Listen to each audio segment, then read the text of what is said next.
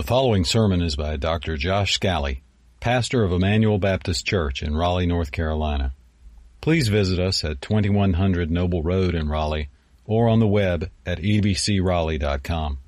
And now, here's Pastor Josh.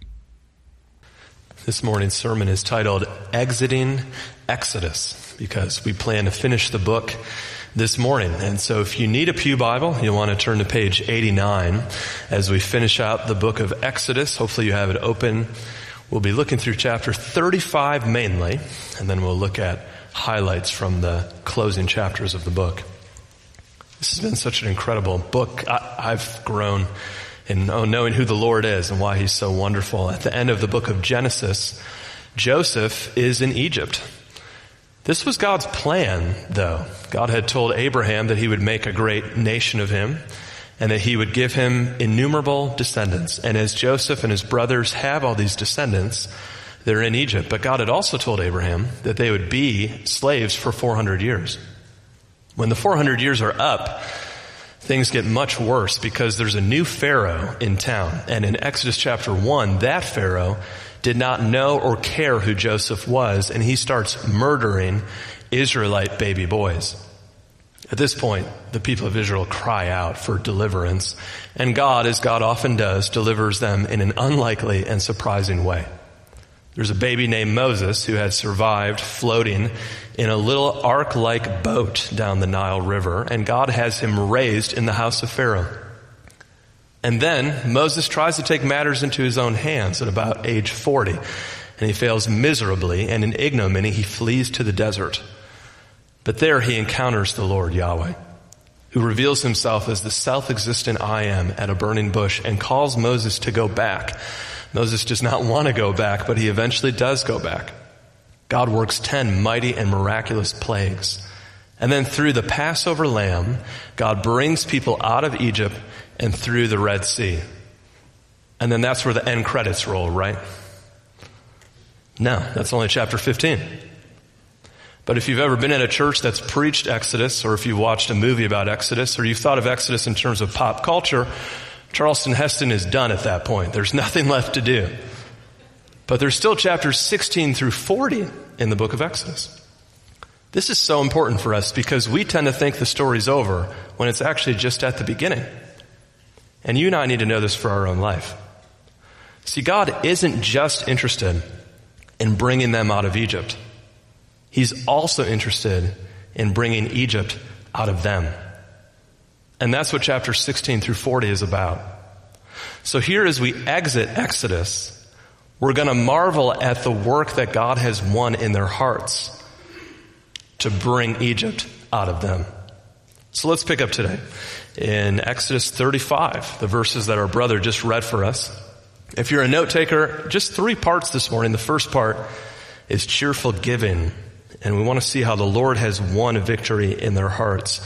Exodus 35, verse 4, this is just read, but I want to remind us. Moses said to all the congregation of the people of Israel, "This is the thing that the Lord has commanded."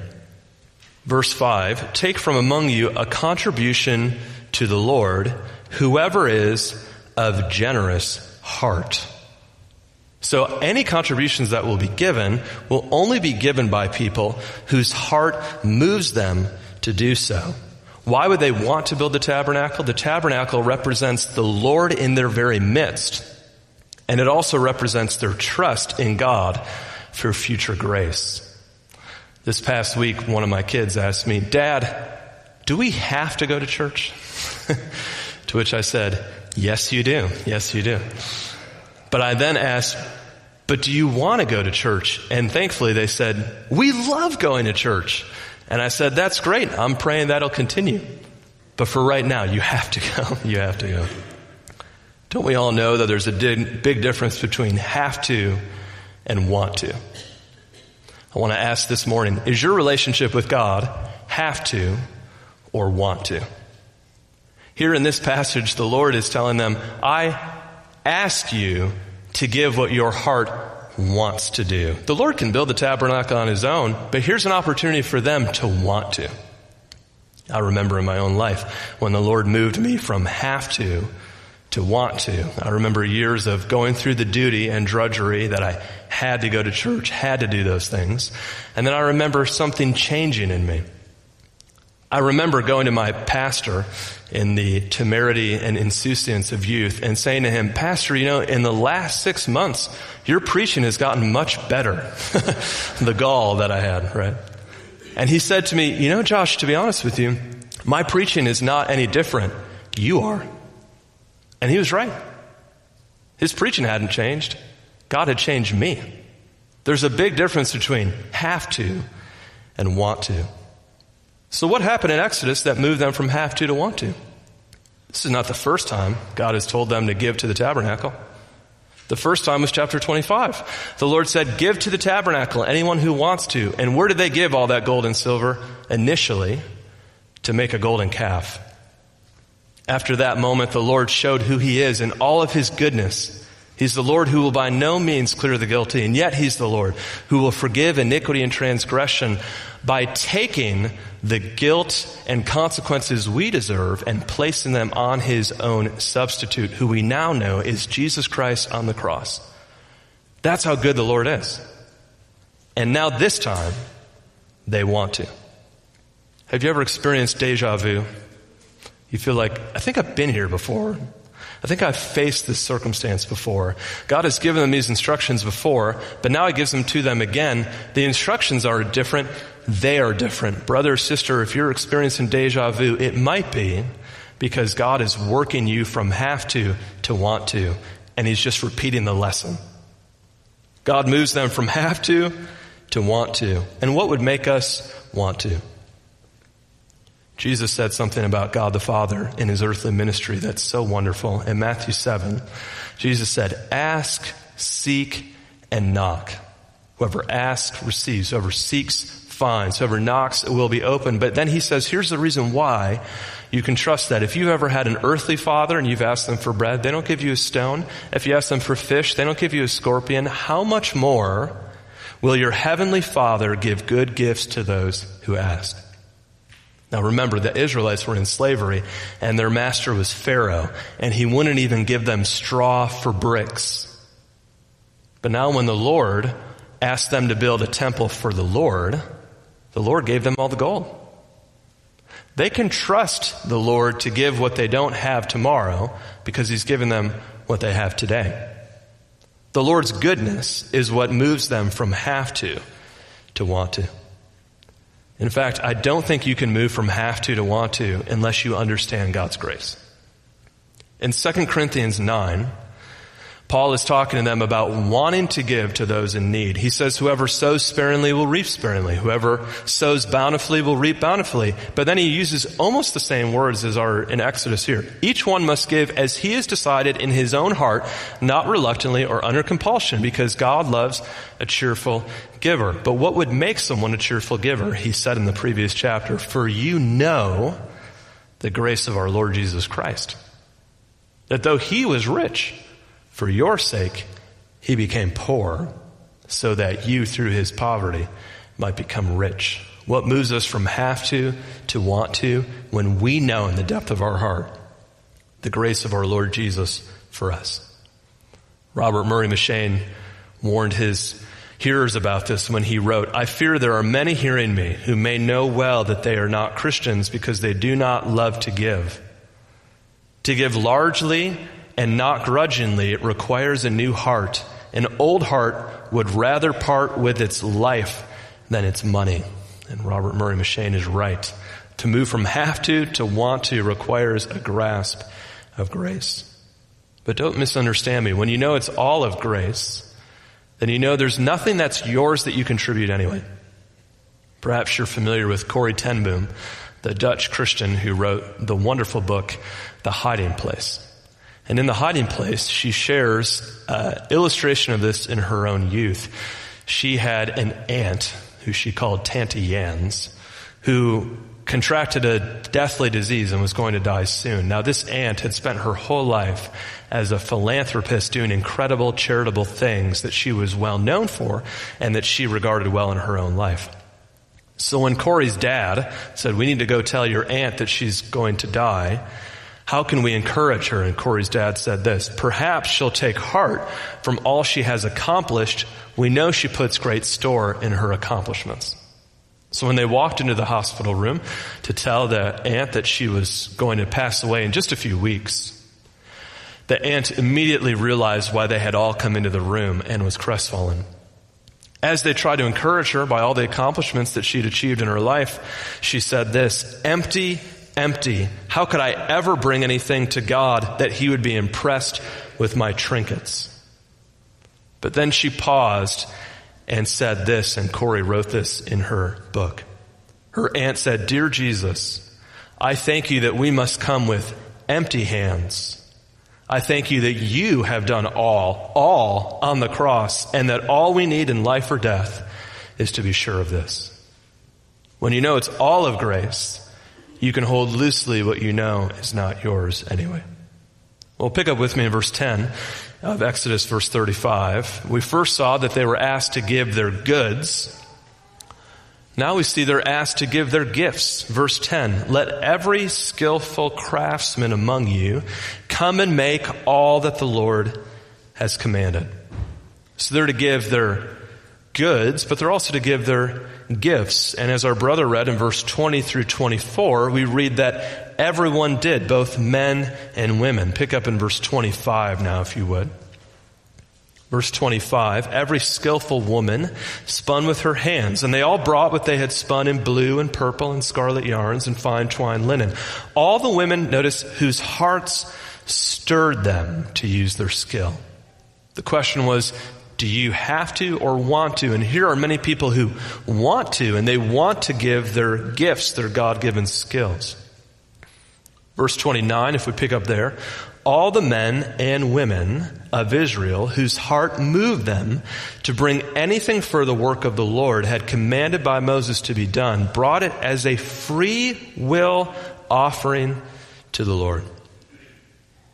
You know, one of the biggest differences in a culture between have to and want to is this. If you have a culture of have to, you have a culture of disharmony and strife. But if you have a culture of want to, you have a culture of harmony and peace. When they all want to because they have the same goal, then they have harmony because they have humility in the same purpose. With the same purpose, they have the same process.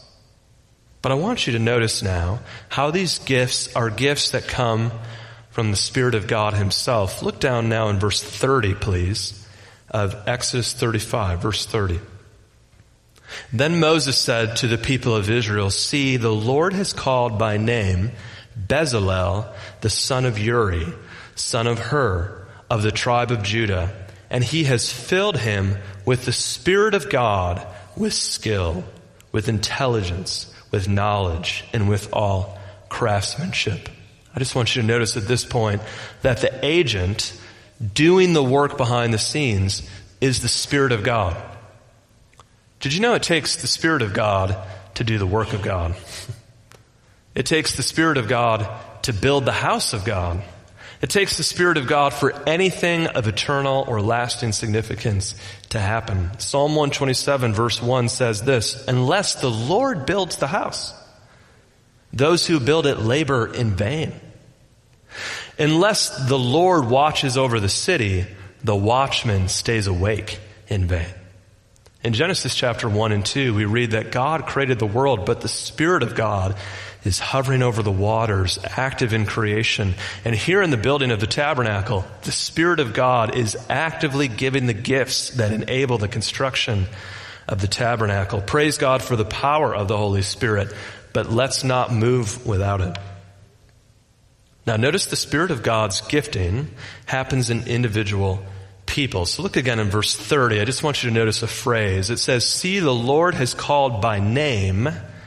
Bezalel is the first one, and then we'll come up with other names later. Here's why I want you to notice this. If we were playing word association and I said Exodus, you would probably say Moses. He's the one that in the book is called the one that God knew by name. But I want to remind us this morning, especially brothers and sisters in Christ, the Lord was not only working through Moses.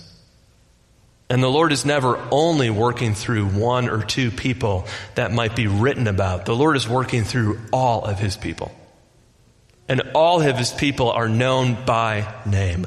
And they're all gifted to do what God has made them to do. So pick up in verse 31. The Lord is called by name Bezalel, but he has filled him with the Spirit of God, with skill, intelligence, knowledge, and craftsmanship. Notice, to devise. So he has given him these gifts to do things that he can do. Artistic designs, work in gold, silver, bronze, verse 33. In cutting stones for setting, in carving wood for work, in every skilled craft. And he has inspired him to teach, that is to instruct in craftsmanship, both him and Aholiab, the son of Ahisamach of the tribe of Dan. Now verse 35, he's filled them with skill to do every sort of work done by an engraver or by a designer or by an embroiderer in blue and purple. By any sort of workman or skilled designer, the verse ends. Now look in chapter 36, verse 1. Bezalel and Aholiab and every craftsman in whom the Lord has put skill and intelligence to know how to do any work in the construction of the sanctuary shall work in accordance with all that the Lord has commanded. It's so important to remember that the Spirit of God is the one who gives the gifts that any person has, but he gives different gifts to all of us. Let me give some reminders then. This morning, if you're ever wondering what's going on in the life of someone else and that person's a Christian and maybe you're having even problems with them, you can pray because the Spirit of God is at work in them. You can also appreciate them because the Spirit of God is at work in them. But you also should appreciate that the Spirit of God has gifted them differently than he's gifted you. Here in the book of Exodus, Moses, we read, is not involved in the craftsmanship. He doesn't have that skill. Bezalel and Aholiab are because they have that skill. We might say it this way. In the Old Testament, one is gifted to speak. One is gifted to use an axe. But if they switch places, they'll both do a lot of damage. They're given the gift they're given to do what they do well. This is a good time for me as a pastor to encourage you. I am a man of shamefully low handyman skills. Shamefully low.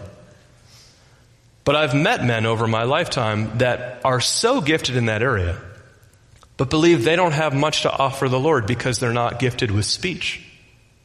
But brother, sister, don't you understand? God has complemented the body by gifting us differently. We could not accomplish what the Lord wants us to accomplish if we were all gifted identically. Only the Lord has everything. He has made us able to complement one another. So here's a question I'd like you to answer in your own heart this morning. What can you be thankful for that God made you gifted at? Over the afternoon, think not what I wish I was, but what did God make me that I'm thankful for that he gifted me at this stage of life? And it will also help you to answer an additional question. What can I be thankful for that God has gifted him or her or them with? Rejoice in the diverse gifts of the Lord. Now, because these are gifts, there's no room for boasting and there's no room for wasting. 1 Corinthians 4 verse 7 says, what do you have that you did not receive? And if you received it, why do you boast as if you did not receive it? How could we ever boast about a skill when that skill was not germane or innate to us? It is given from the Spirit of God. But further, how could we ever waste a skill if it was entrusted to us by the Spirit of God? It is given to us to accomplish what he wants done. Didn't you see that in the verse 32? The skill then has the infinitive to devise. The skill needs to be accomplished in the intended purpose that the Lord has given it for. There's great joy in doing the things that God has given us. There's great sorrow in failing to use what God has given us. Think of the parable of the talents, the one who buries their talent in the field. Or think of even a gift God's given you that's perverted in the wrong purpose, like Judas, who used his math skills to skim from the treasury, or Samson, who used his strength for self-aggrandizing ends. When we use our God-given gifts the way God intended, we actually have great pleasure in that. Ecclesiastes 2 says, there's nothing better than to find satisfaction in your own toil. This is a gift from the hand of God, for without him, who can eat or find enjoyment?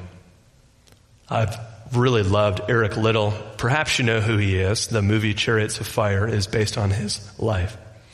Eric Liddell was an Olympic runner who was convinced that he should only obey God first with his God-given skill. But when he used his God-given skill, he delighted in the Lord in it. He eventually did go to China as a missionary, but he first used his skill at running to run well. And when his sister asked, why aren't you going to China first? Why are you running first? Here's how he replied. Jenny, the name of his sister, you have to understand, I believe God made me for a purpose to eventually go to China, but he also made me fast. And when I run, I feel his pleasure. That's exactly right. God gives gifts at the right time for the right purpose in accord with what he's called us to do. I want to now give a little bit of a theology of calling and give it to you from the Bible. Look again in verse 30. I know we're re-looking at the same verses several times. I just think there's a lot in them. Verse 30, the Bible says the Lord called. All right, so here's our first key of calling. The Lord is the one who does the calling. Now verse 31, the Spirit of God fills. That's our second clue of calling. The Lord calls and the Lord equips. He fills with gifts. Verse 32 says to devise. That means not only does the Lord call and the Lord gift, the Lord has a divine purpose for the gift he's given. And now look down in chapter 36, verse 1. They do the work in accord with all that the Lord has commanded. Based on these verses, I think we can say some things about calling. Calling is gifting from God for purposes from God within parameters from God. Gifting from God within purposes for God within parameters for God. Each one of us should use what God has given us. Romans 12 says, as he has given us a gift, so let him use it. 1 Peter 4 verse 10 says, each has received a gift. Use it. We should all use the gift God's given us. Conversely, we should not try to be or use a gift that belongs to someone else. Philip Ryken writes, we shouldn't try to do what God has not called us to do. He continues, God didn't want people who didn't know how to sew making curtains for the tabernacle. The way others contributed was not by doing, but by giving. Each of us needs to be content to do what God has called us to do and let others do what God has called them to do. This is what 1 Corinthians 7 verse 17 says. Only let each person lead the life the Lord has assigned to him, to which God has called him. So vocation, Gene Veith writes, is the Latin word for calling.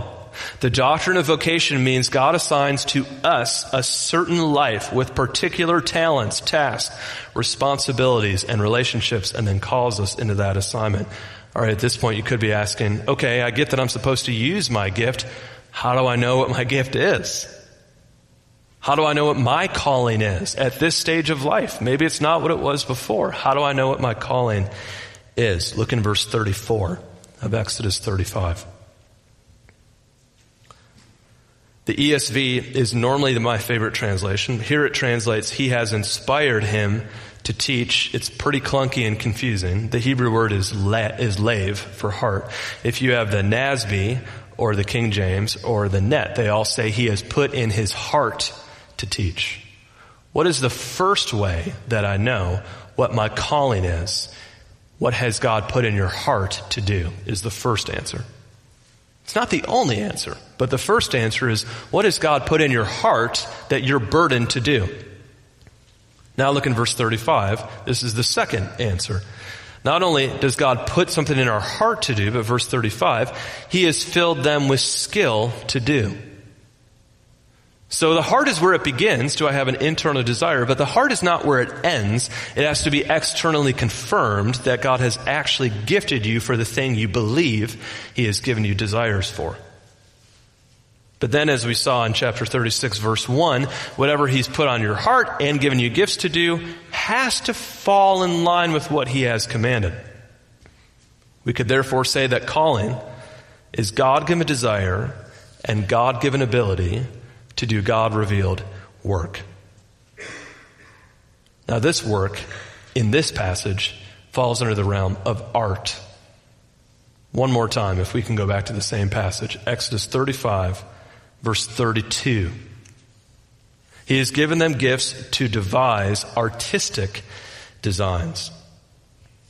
So now we see a basis biblically for art. I want you to notice, as I make a couple comments about art and the way the Bible speaks to it, that there apparently are standards for art. Art can be done well or it can be done poorly. And we know that because in the passage he's given them skill so that they can do art well. It's not all art is equal. I'm from Detroit, and the University of Toronto was not too far to get to, and there's an art exhibit in Toronto. This is a true story, and you should look it up later. The art exhibit in Toronto had the most popular exhibit over their entire year, a pair of glasses that were on the floor.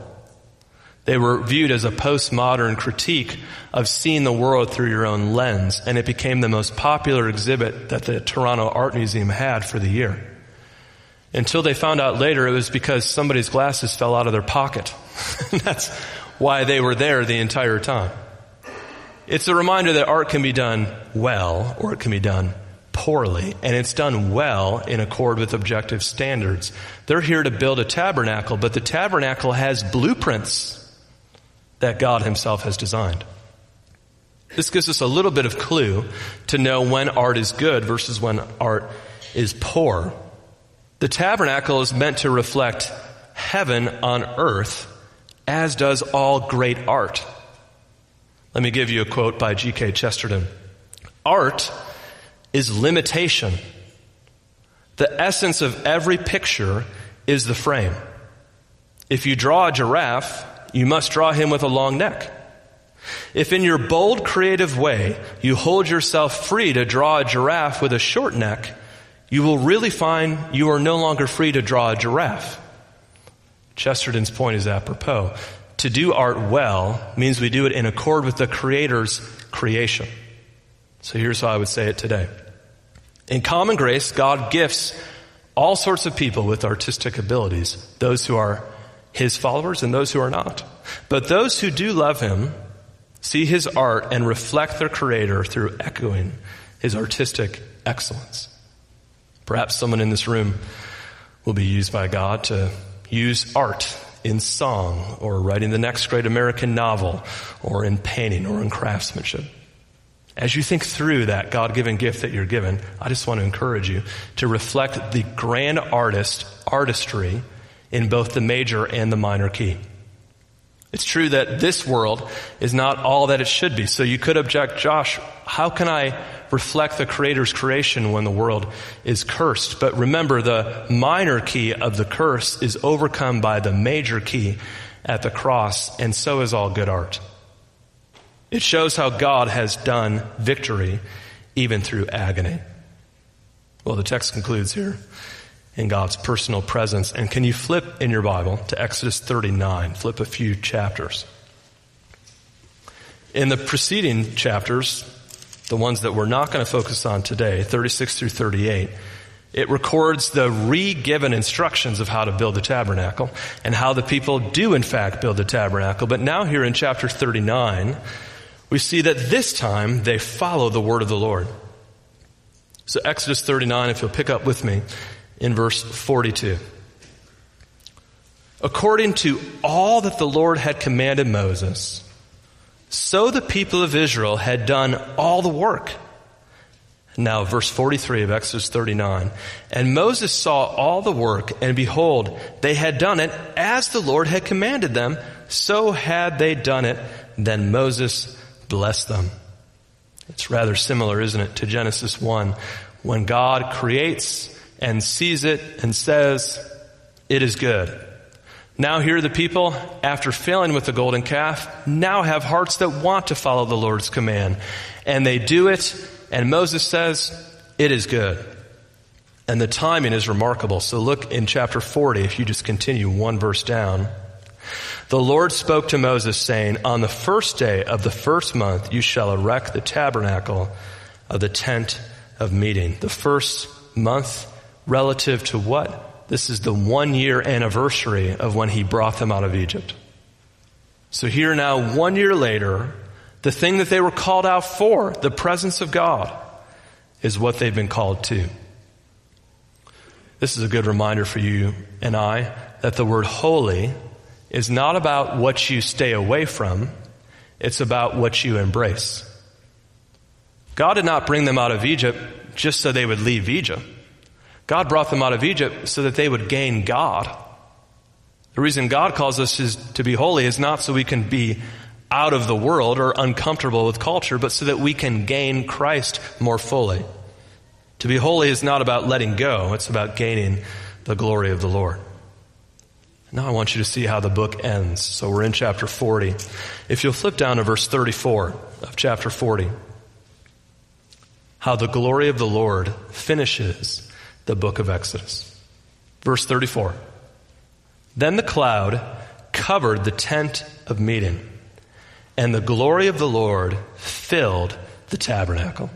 This is now the first time the tabernacle has been completed, and the Lord consecrates it as he said he would. He fills it. But even more than that, God's glory goes with them. Look in verse 36. Throughout all their journeys, whenever the cloud was taken up from over the tabernacle, the people of Israel would set out. But if the cloud was not taken up, then they did not set out till the day that it was taken up. For the cloud of the Lord was on the tabernacle by day, and fire was in it by night, and the sight of all the house of Israel throughout all their journeys.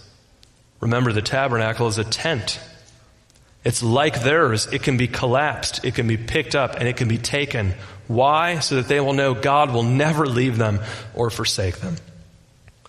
Fanny Crosby picked up on this theme when she wrote this hymn. Perhaps you know the lyrics. All the way my Savior leads me, cheers me with each winding path I tread, gives me grace for every trial, feeds me with the living bread. Though my weary steps may falter and my soul athirst may be, gushing from the rock before me, lo, a spring of joy I see.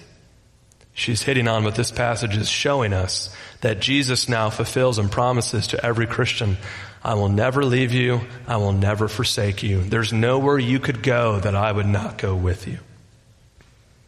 And yet that touching sentiment does have a distance in Exodus 40. Look now in verse 35. Exodus 40, verse 35. Right after the glory of the Lord fills the temple, look in verse 35, Moses was not able to enter the tent of meeting because the cloud settled on it and the glory of the Lord filled the tabernacle. You may remember several chapters ago, Moses had a makeshift tent where the Lord would meet. You might remember then, Moses went in the tent and God stayed out of the tent. And now here the reverse happens. God's glory descends in the tabernacle, but that means Moses has to stay out. Here we see the theme that we've seen all through the book. How can an unholy people dwell with a perfectly holy God?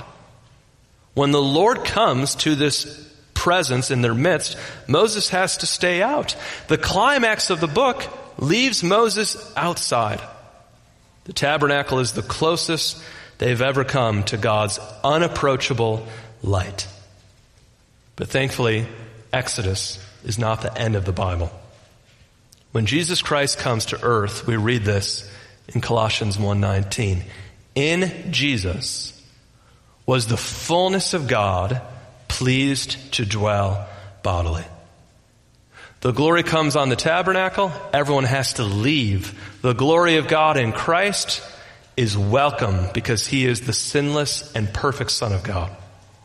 Jesus knows this about himself. And so in John 2, Jesus says this, destroy this temple in 3 days and I will raise it up. And they said, it has taken 46 years to build this temple. You'll raise it in 3 days? But he was speaking about the temple of his own body. Brothers and sisters, I have great news for you this morning. The glory of God that kept away Moses is the glory of God in Christ that welcomes us to the Father. Because Jesus is the tabernacle in flesh. And Jesus is the temple that was broken so that we could gain access to God. When Jesus Christ died on the cross, that thick curtain separating the Holy of Holies was torn in two so that anyone who comes through Christ can have access to God. In Jesus is perfection embodied.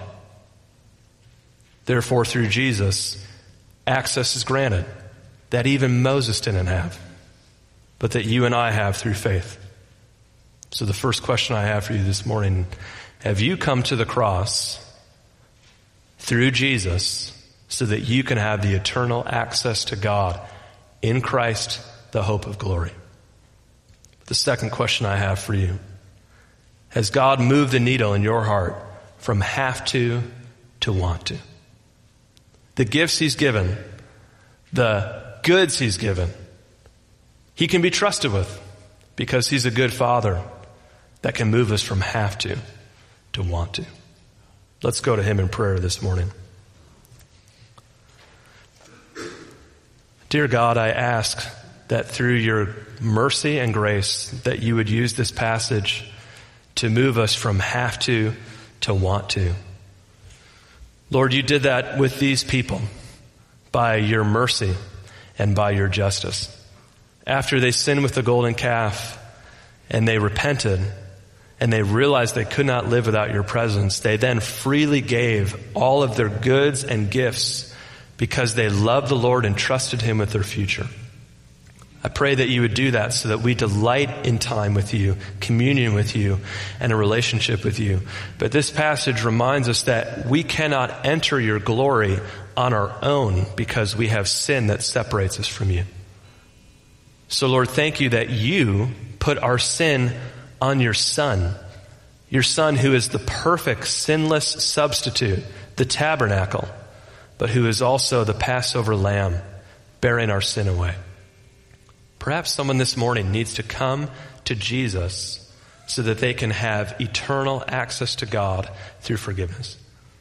Move them this morning to just put their faith simply but truly in the fact that Jesus paid it all and it is finished, and he is the way, the truth, and the life.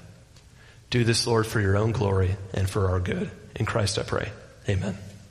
You've been listening to Josh Scally, pastor of Emmanuel Baptist Church in Raleigh, North Carolina. For more information and free access to other messages, go to ebcraleigh.com. That's ebcraleigh.com.